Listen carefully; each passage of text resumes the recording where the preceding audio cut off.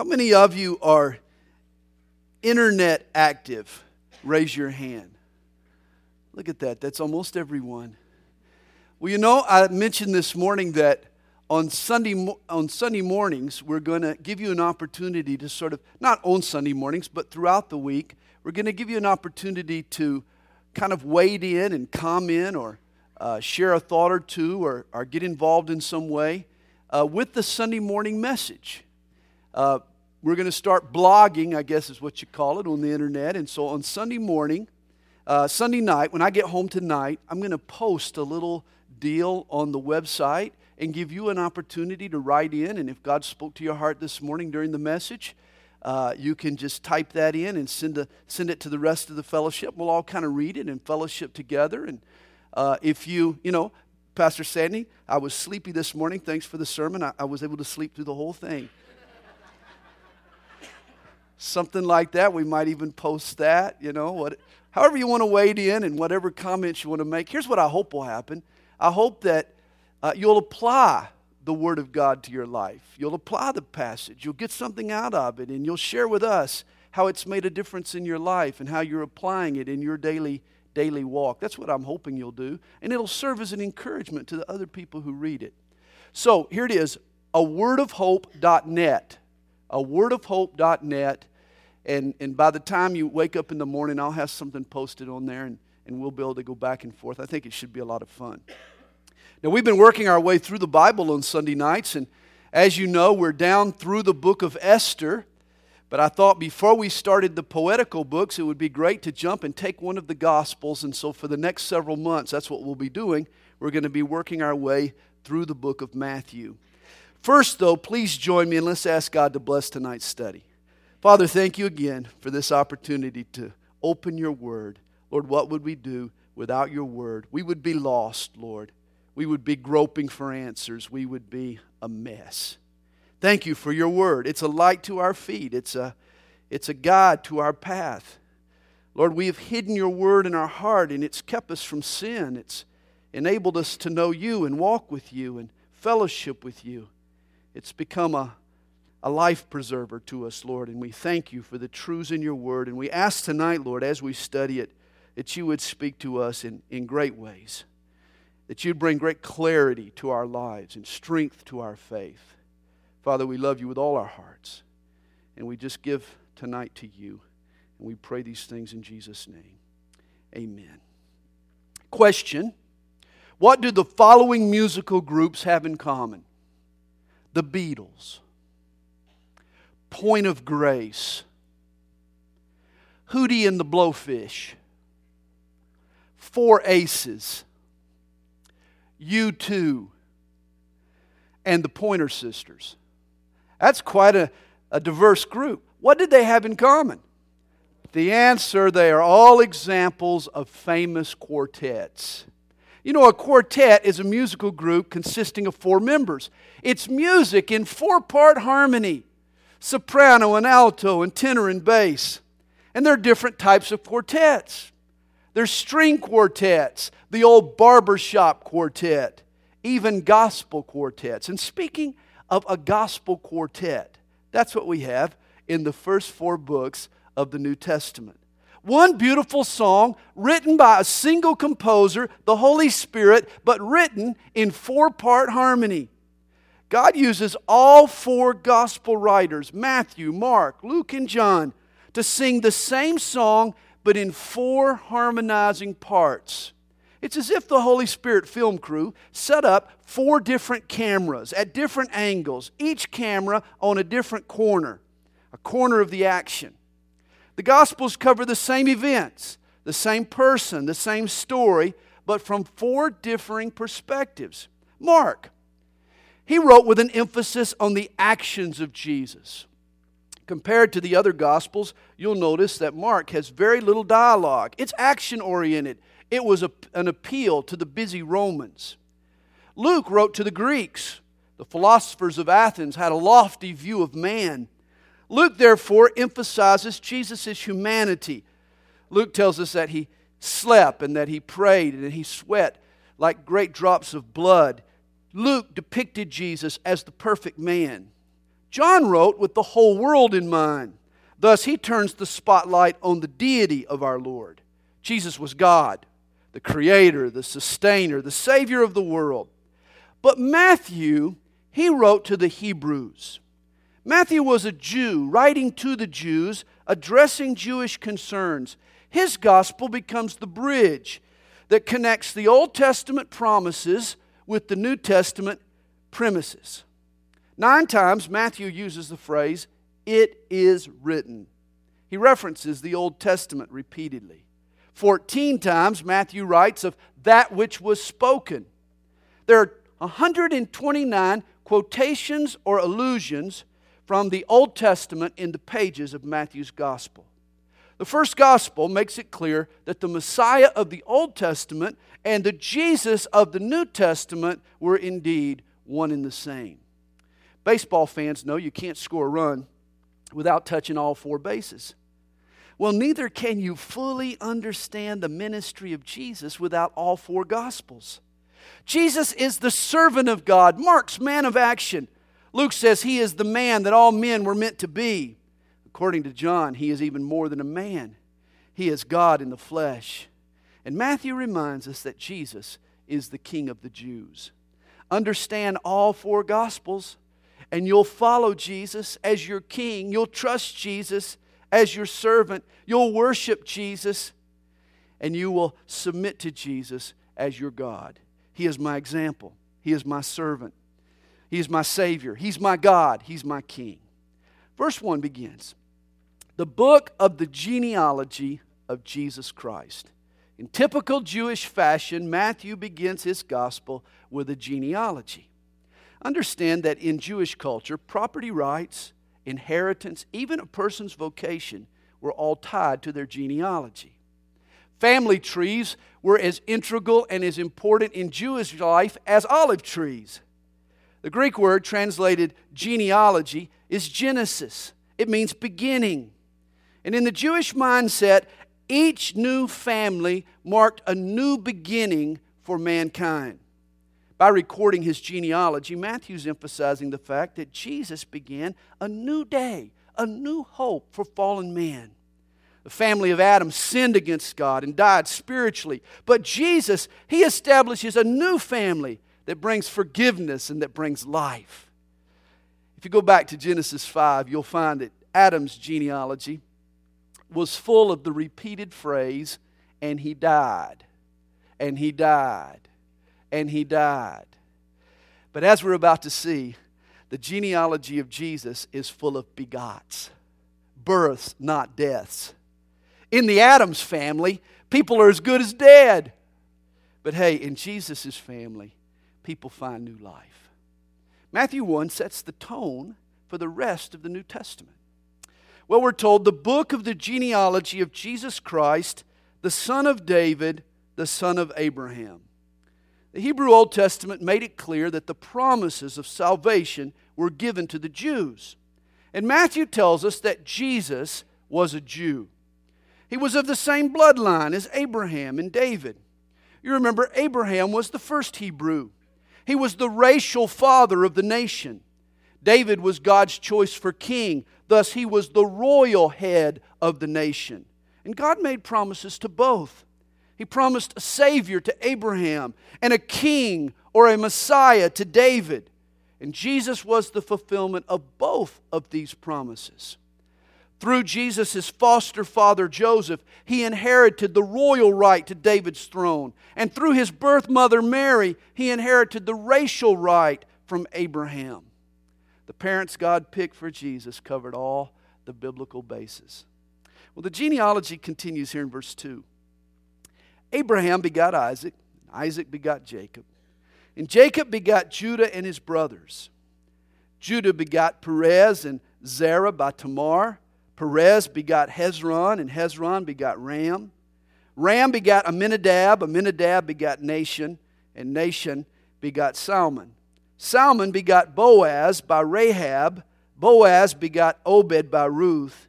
Obed begot Jesse, and Jesse begot David the king. Lots of history gets swallowed up in this list of names. Verse 6, David the king begot Solomon by her who had been the wife of Uriah. Notice the Bible's candor. Matthew could have just called her by her name, Bathsheba. But not wanting to gloss over David's sin and failure, the author is brutally honest. Notice verse 4, or notice in the verse 6, we have the fourth woman who's mentioned. In these first 6 verses, 4 women appear in the genealogy of Jesus: Tamar, Rahab, Ruth, and Bathsheba. And their appearance in the genealogy conveys some vital truths. First, a woman's name in a Jewish genealogy was highly unusual. Jewish culture was male-dominated. Women were considered second-class citizens. Rarely were they mentioned in a genealogy. Here we find 4 in the first 6 verses. And yet Matthew is setting a tone. He's foreshadowing the elevated status that Christianity will give to women. Jesus and His disciples are going to revolutionize male and female relationships. They're going to remove that second-class citizen on women and make them equal heirs together of the grace of life. Galatians 3 verse 28 sums it up. There is neither male nor female, for we are all one in Christ. And the appearance of these 4 women is no accident. These 4 women. It's an exclamation point, I think, on God's grace. For these 4 ladies, I guess apart from Ruth, were previously some pretty seedy sisters. Tamar and Rahab, you remember, they were prostitutes. Ruth, though having impeccable character, she still had that stain on her record of being a Gentile. And Bathsheba, of course, she was an exhibitionist. I mean, everybody faults David for the sin, but remember, she was the one bathing on the rooftop in full view of the king's balcony. As Matthew infers, later that night she ended up an adulterer. And yet this is amazing to me. Matthew sees to it that Jesus' genealogy, a new hope for the world, the new family of God, gets littered with prostitutes, and outcasts, and adulterers. Obviously, Jesus came to add to His family people soiled by sin. I've heard it put, the branches of Jesus' family tree are strong enough for sinners saved by grace. Aren't you glad? And if Jesus is willing to include in His family tree these 4 names, Tamar and Rahab and Ruth and Bathsheba, then I suspect He's not ashamed to include your name and my name to His family as well. Well, Matthew continues in verse 7 with a countdown of the kings of Judah. Solomon begat Rehoboam, and Rehoboam begat Abijah, and Abijah begat Asa, and Asa begat Jehoshaphat, and Jehoshaphat begat Joram, and Joram begat Uzziah, and Uzziah begat Jotham, and Jotham begat Ahaz, and Ahaz begat Hezekiah. I hope you recognize all of these names. And Hezekiah begat Manasseh, who was Judah's most vile and wicked king. You remember Manasseh was the one who brought idolatry into the temple. He desecrated the Holy of Holies. And even though he repented later in life, the damage he created could not be averted. You know, every family has its stray sheep. That alcoholic uncle or that slutty sister. But most families try to hide their skeletons in the closet. Not Jesus. Our Lord Jesus publishes the sinner's name right here in His genealogy for the world to see. Jesus wants the world to know that He loves sinners. No matter how stained your past, no matter how problemed your present, I want you to understand Jesus is not ashamed to call you His own. A seedy past can't derail the glorious future He has for you if you trust Him and if you continue to repent. Well, verse 10 tells us that Manasseh begat Amon, and Amon begat Josiah, and Josiah begat Jeconiah, and his brothers about the time they were carried away to Babylon. You remember Jerusalem fell, and the last Jews were carried off to Babylon in the year 586 BC. Now notice Jesus' genealogy. Notice it's divided into 3 sections. from Abraham to David, from Solomon to the exile, and now from the return from Babylon up to Jesus' birth.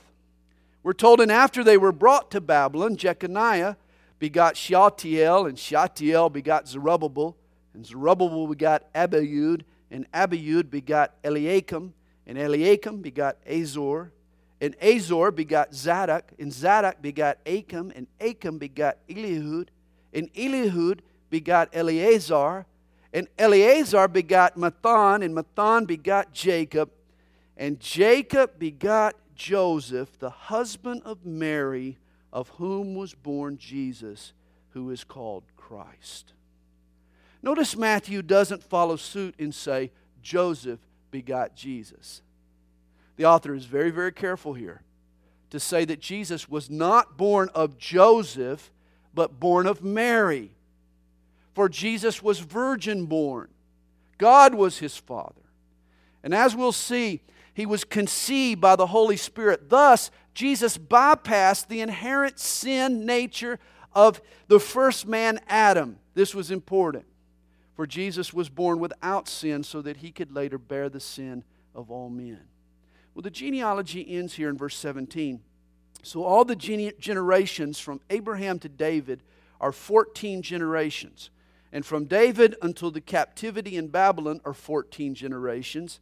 And from the captivity in Babylon until the Christ are 14 generations, which brings up the question, why the number 14? And there are numerous theories. You know, in the Scripture, 7 is the number of completion or perfection.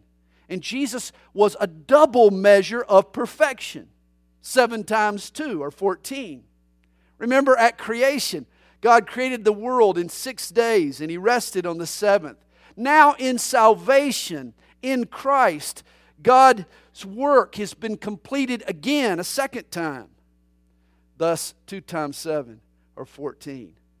The reason for 14 may be very spiritual, or it could be as practical as Matthew's attempt to list the genealogy in sizable chunks that would have made it easier for the church to memorize it. When I was in high school, I wore the number 14. In baseball, I had 14, and in basketball, I had 14, and in football, I had 14. So 14 was my number. And it's interesting, as the kids have been involved in their sports over the years, they've always tried to follow suit. They've tried to keep the tradition alive. And so 14 has sort of become the Addams family number. Well, evidently 14 is also the family number of the family of Jesus. 14 generations. 3 separate 14s. Here's one final strategic point about the genealogy of Jesus. Since all Jewish genealogies were housed and stored in the temple, and since the temple was destroyed by the Romans in 70 AD, it's impossible now for anyone living after 70 AD to produce the proper proof of a messianic pedigree. In other words, if the Messiah had not come before the destruction of the temple, he could never have been identified. That means that Jesus is not only the Messiah, he is the only person who can prove the credentials. The story moves on, verse 18. Now the birth of Jesus Christ was as follows. After his mother Mary was betrothed to Joseph, before they came together, notice the progression between courtship and marriage. Today it's a 2-step progression: engagement, then marriage. But in Bible times, there were 3 steps. There was the engagement, followed by the betrothal that consummated into the marriage. The betrothal was the preparatory time that lasted usually about 12 months. During the betrothal, arrangements were made, details were worked out. A betrothed couple exchanged vows. They were legally bound to each other. In fact, to terminate a betrothal, it took a bill of divorcement as it would a marriage. And yet the couple lived separately. They didn't indulge in marriage's sexual pleasures while they were betrothed. And we're told in verse 18 that it was during their betrothal that Mary was found with child of the Holy Spirit. And can you imagine Joseph's shock and outrage? How could Mary have betrayed me before we were even married? Couldn't she have waited on me? And can you picture Joseph confused, hurt, no doubt angry? Well, we're told then Joseph, her husband, being a just man, not wanting to make her a public example, was minded to put her away secretly. Now understand, the law gave to Joseph the right to have Mary executed. Death by stoning. And the Jewish custom was to take the girl to the town square, put her in a knee-deep box of manure, and then begin pelting her with rocks until her face slumped over into the slime. It was an awful end. I'm sure Joseph weighed out his options. He was too moral to overlook her betrayal, but he was too merciful to take out any vengeance. In the end, despite his hurt, despite his rejection, Joseph loved Mary, and he decided to just send her away quietly. But he certainly couldn't buy the preposterous story that she had told him. I mean, Mary claimed that the father of the child was the Holy Spirit, that her conception had been a miracle, that God had borrowed her womb. Would you have believed her? As I said this morning, what if a girl in our youth group turned up pregnant and with this cute little sweet smile told us all that the child was of the Holy Spirit? I'm sure not a one of us would have bought that story. It would take another miracle to convince Joseph of the truth of Mary's explanation. Joseph's marriage to this dream girl was saved by a dream.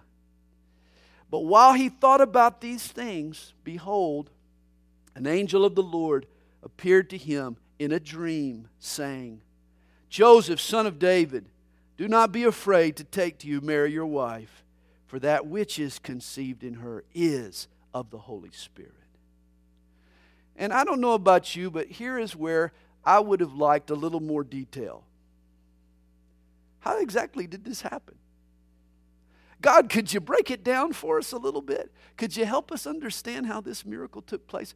Lord, could you tell us, could you explain to us the mechanics of this miracle? But that's not what God does, is it? The Spirit overshadows the virgin. The seed of the spiritual impregnates a human egg. The human and divine mix and are one. But to probe any further than that is off limits. It's too sacred. Don't touch the ark or you might die. Here's a case where all we can really do is look on in faith and gawk at God. The angel tells Joseph that Mary will give birth, but he supplies the name.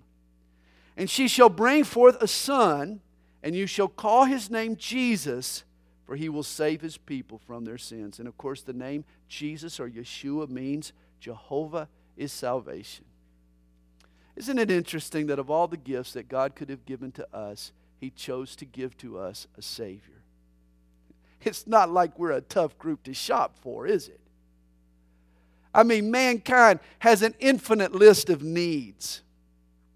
He could have given us an expert in terrorism who could end the war with the Islamic fundamentalists. Or he could have given us a peace negotiator who could bring rest to this war-torn world. Or he could have given us an economic whiz who could fairly and freely distribute the wealth across the planet. Or he could have given us an environmentalist who could fuel industry while protecting the environment. Or at the very least, he could have given the Atlanta Falcons a coach. They're having a hard enough time finding one. Somebody that could send the Falcons to the Super Bowl finally. But of all the needs the human family possesses, the one God chose to address was our need for a Savior. Someone who could save us from our sins. Hey, the ton of trouble that exists in the world today is ultimately the result of one root problem: sin. So above all, we need a Savior who can forgive us, who can bridge the gap between us and God. Rather than treat symptoms, God just cut right to the core of our problems.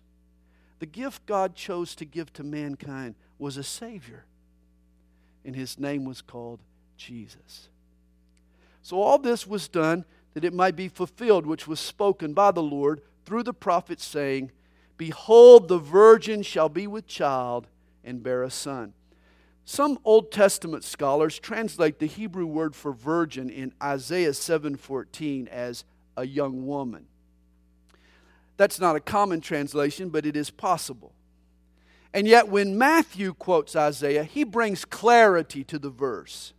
He uses the word parthenos, which has an unequivocal, unbending meaning. It means a woman who has never had sexual relationships. Matthew clears it up for us. Jesus was virgin born. Jesus' birth was a miracle.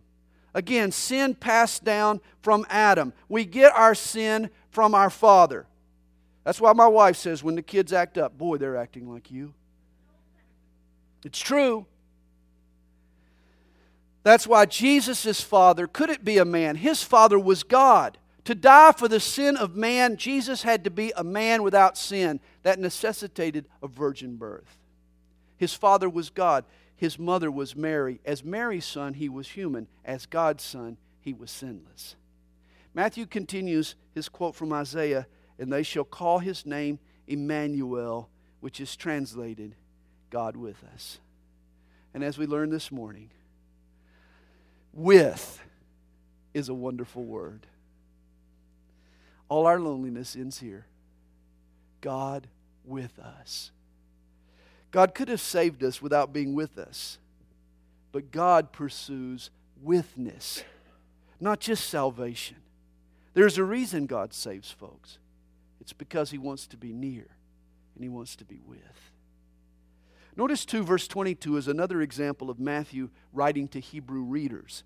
He points out that Jesus' miraculous birth was predicted by the Hebrew prophets 700 years in advance.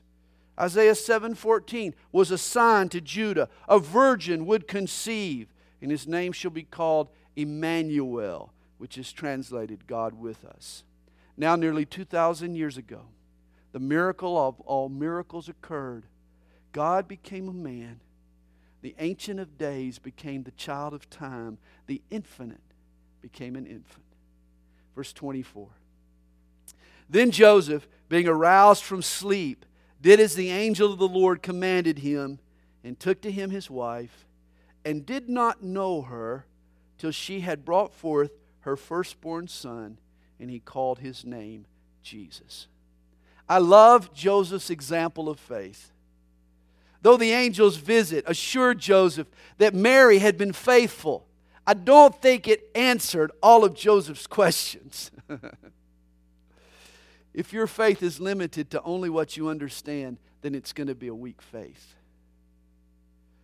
Faith doesn't always know how. Joseph's faith didn't know how.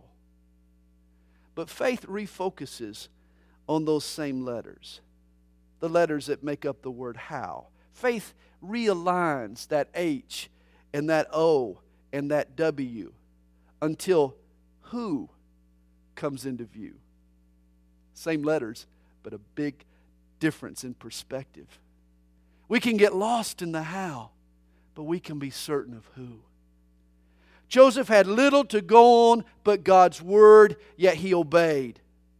You know, at Christmas we often focus on Mary and the baby and the shepherds and the wise men.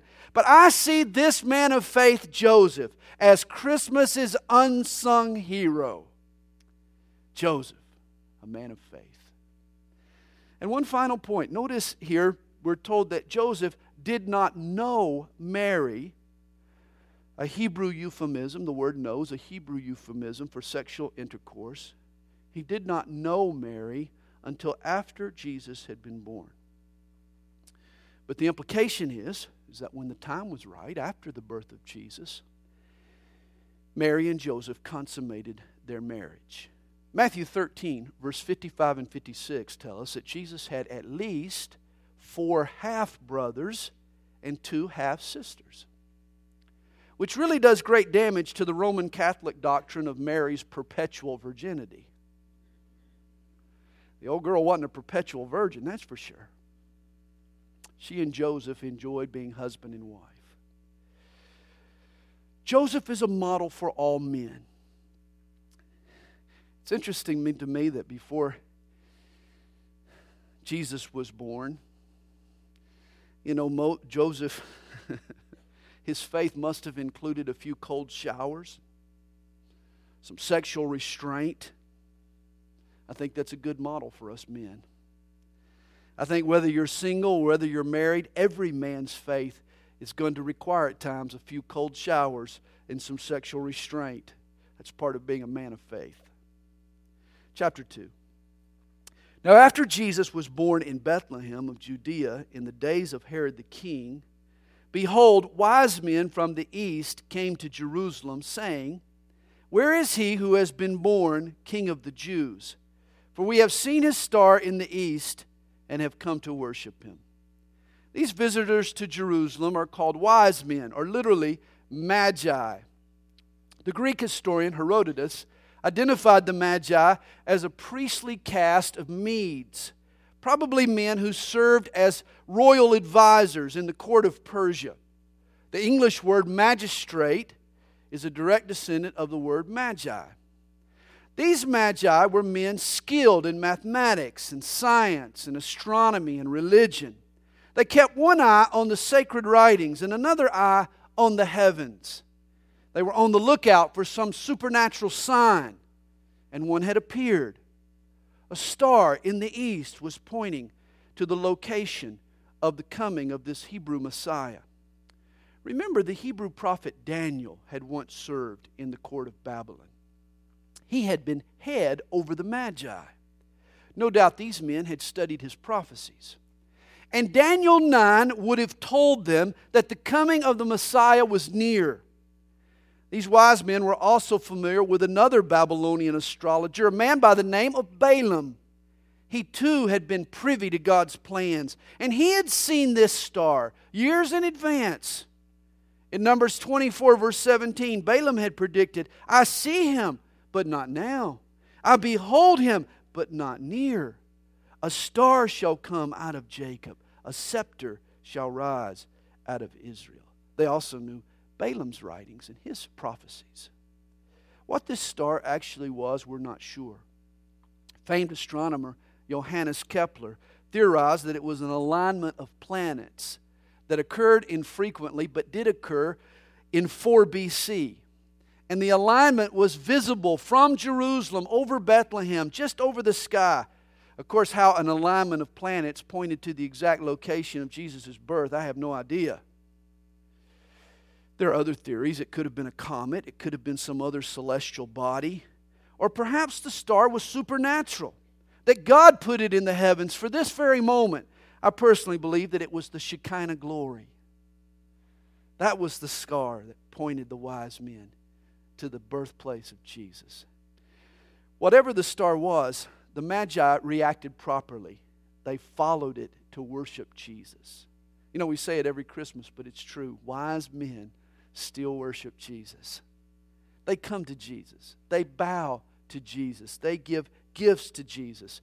And the wise men are forever a great example of worship. For worship includes these same 3 things. True worship leaves where you're at and it moves in a direction toward Jesus. You come to Jesus when you worship. It swallows its pride and it submits to its will. You bow to Jesus. And then it finds something to give. True worship finds something to give back to Jesus for all that He has given to Him. True worship gives to Jesus. The wise men are an example. Verse 3 tells us, when Herod the king heard this, he was troubled, and all Jerusalem with him. Notice, all Jerusalem was frightened by the appearance of these magi. Now, we usually think of 3 wise men, probably because of the 3 gifts that they brought to Jesus.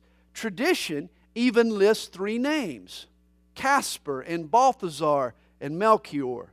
But nowhere in the Bible does it say that there were just 3. Notice when their caravan rides into Jerusalem looking for the Messiah, they create a stir among the locals. I mean, the whole city is in an uproar. I doubt if 3 lone riders would have created such a stir.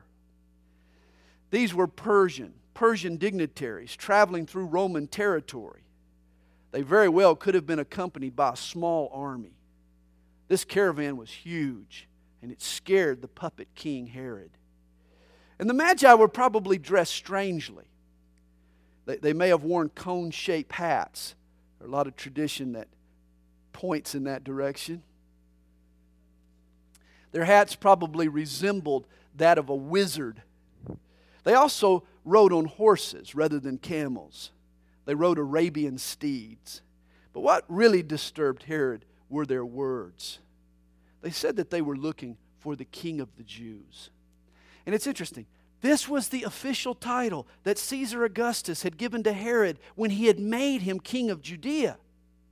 Herod was the king of the Jews. Now these Oriental bigwigs come riding into town looking for another. Herod got a little harried.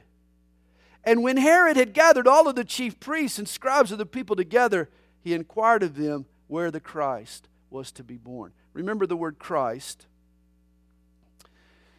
is the Greek word for the Hebrew word Messiah, which means anointed.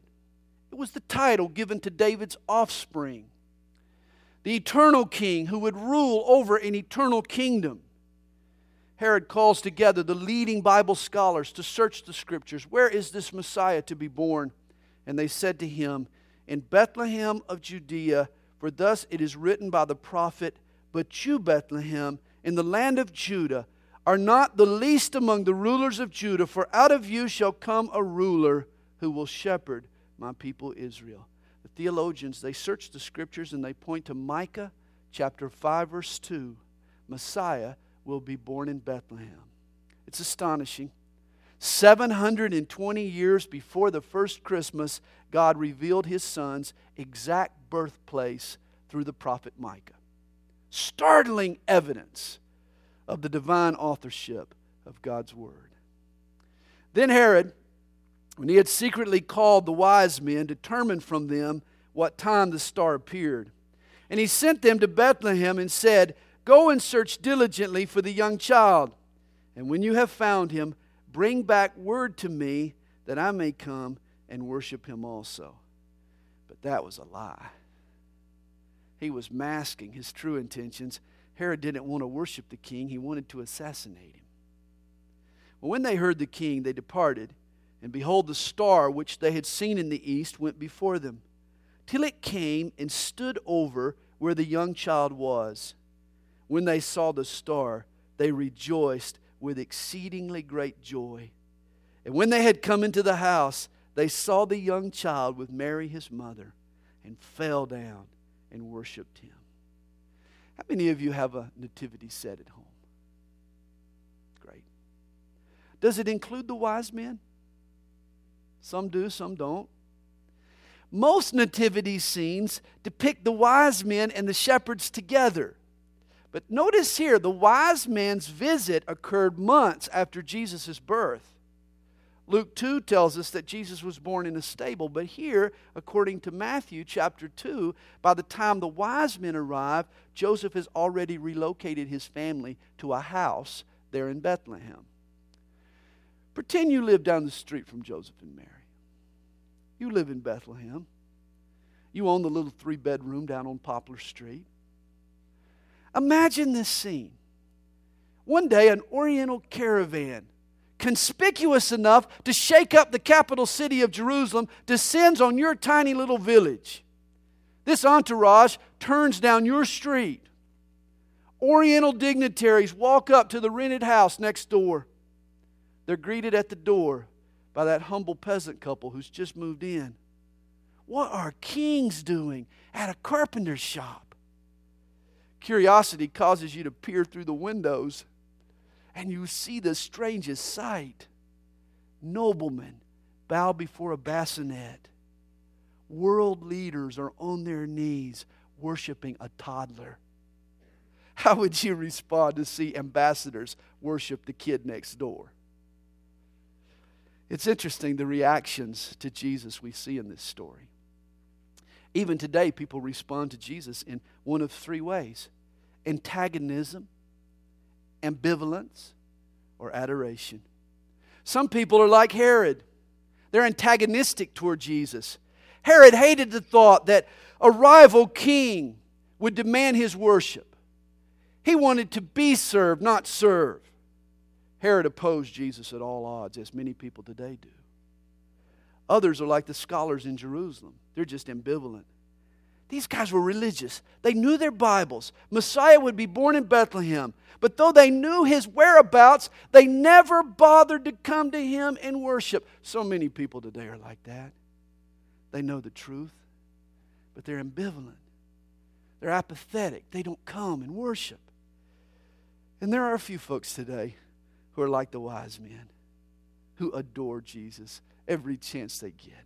Do you bow and worship Jesus? Do you adore the King of glory? People still respond to Jesus in these same three ways. Some people hate Him, other people ignore Him, but wise men and women still come to Jesus and worship. Well, verse 11 tells us what the wise men give to Jesus. And when they had opened their treasures, they presented gifts to Him: gold, frankincense, and myrrh. Gold is the gift for a king. Jesus is King of kings and Lord of lords. Frankincense is the gift for a priest, for Jesus has become our faithful and merciful high priest. But myrrh is a strange gift. Myrrh was used in ancient times as a burial spice. It was the equivalent of an embalming fluid. Myrrh was a gift for a man born to die. Jesus is all three. He is our king, He is our priest, and He is our sacrifice. Notice verse 12. Then, being divinely warned in a dream that they should not return to Herod, the wise men departed for their own country another way. The wise men become privy to some divine intelligence about Herod's true intentions. Rather than pass through Jerusalem, they take a different route home.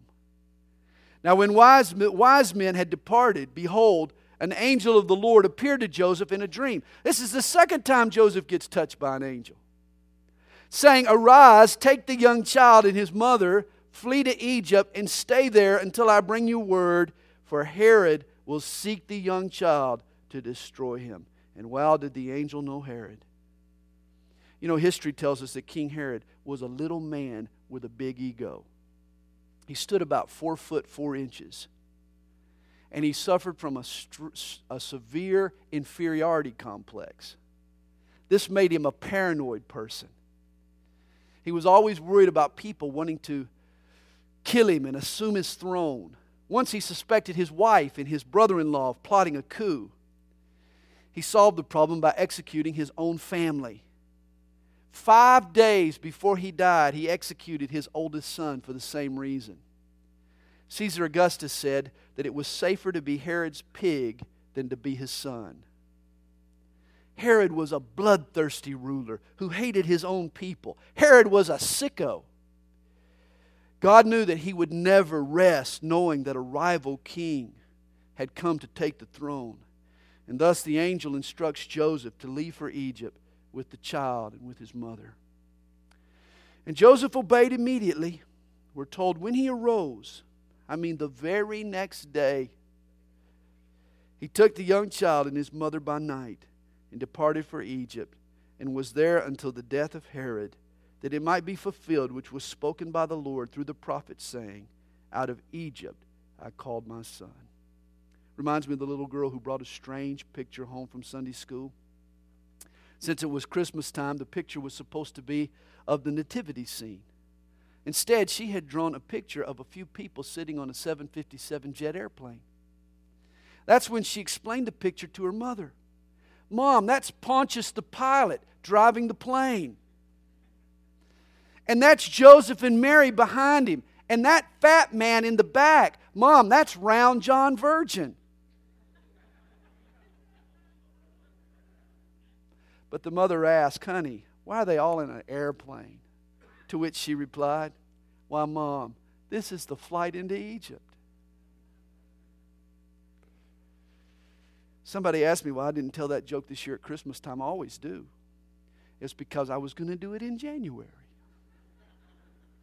Verse 16. Then Herod, when he saw that he was deceived by the wise men, was extremely angry.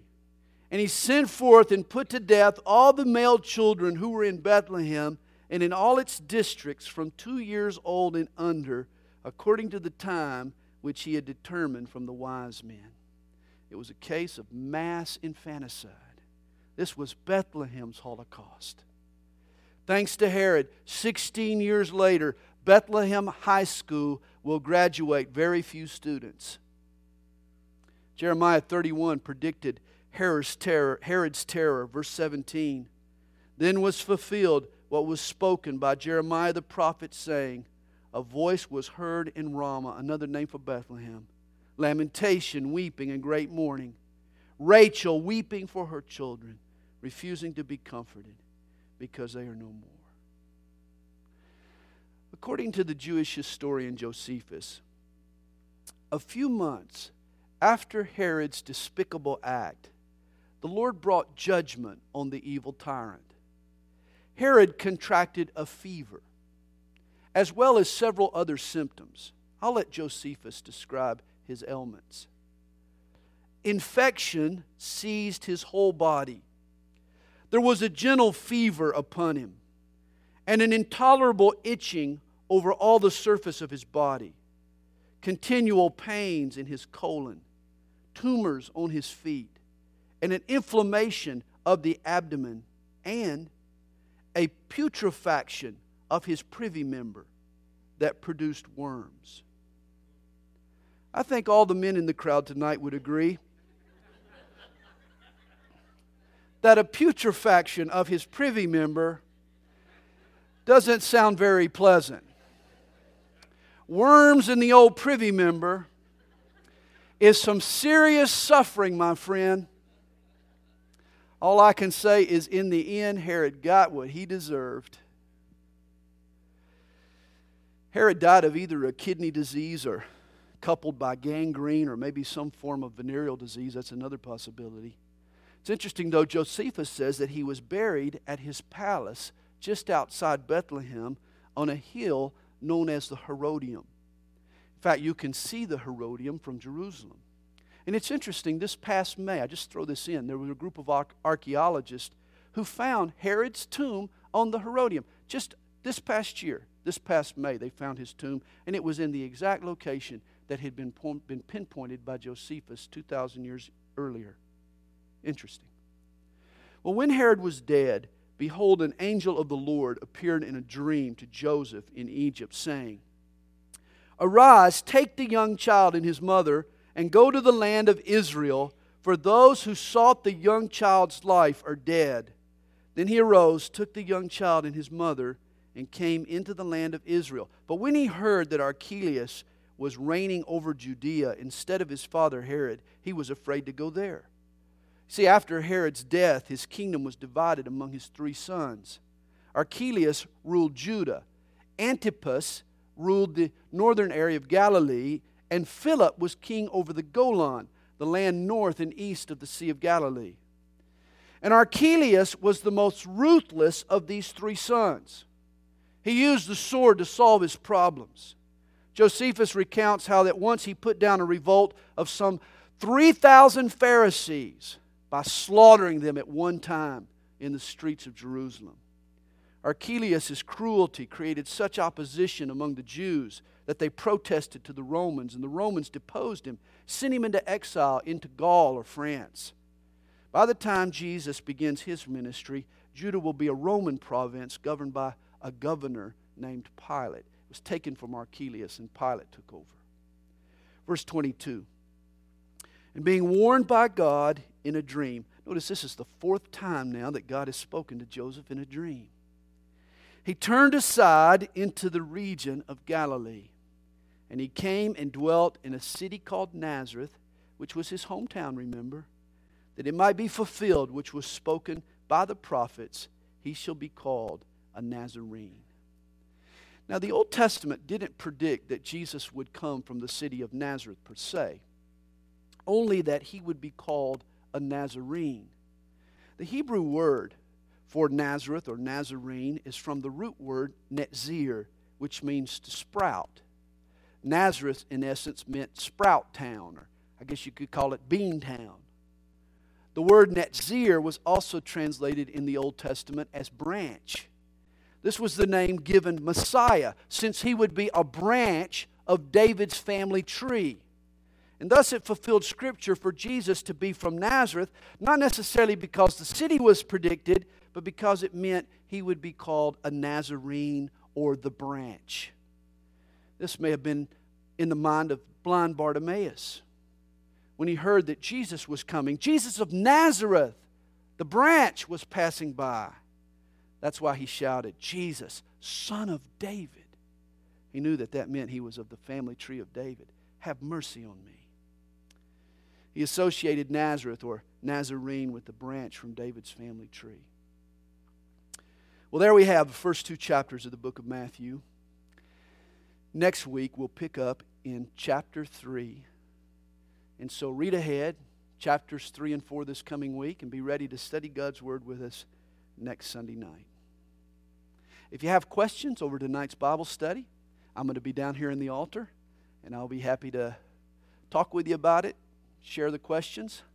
Don't forget, if you'd like to wade in and fellowship with us on the blog, that's awordofhope.net.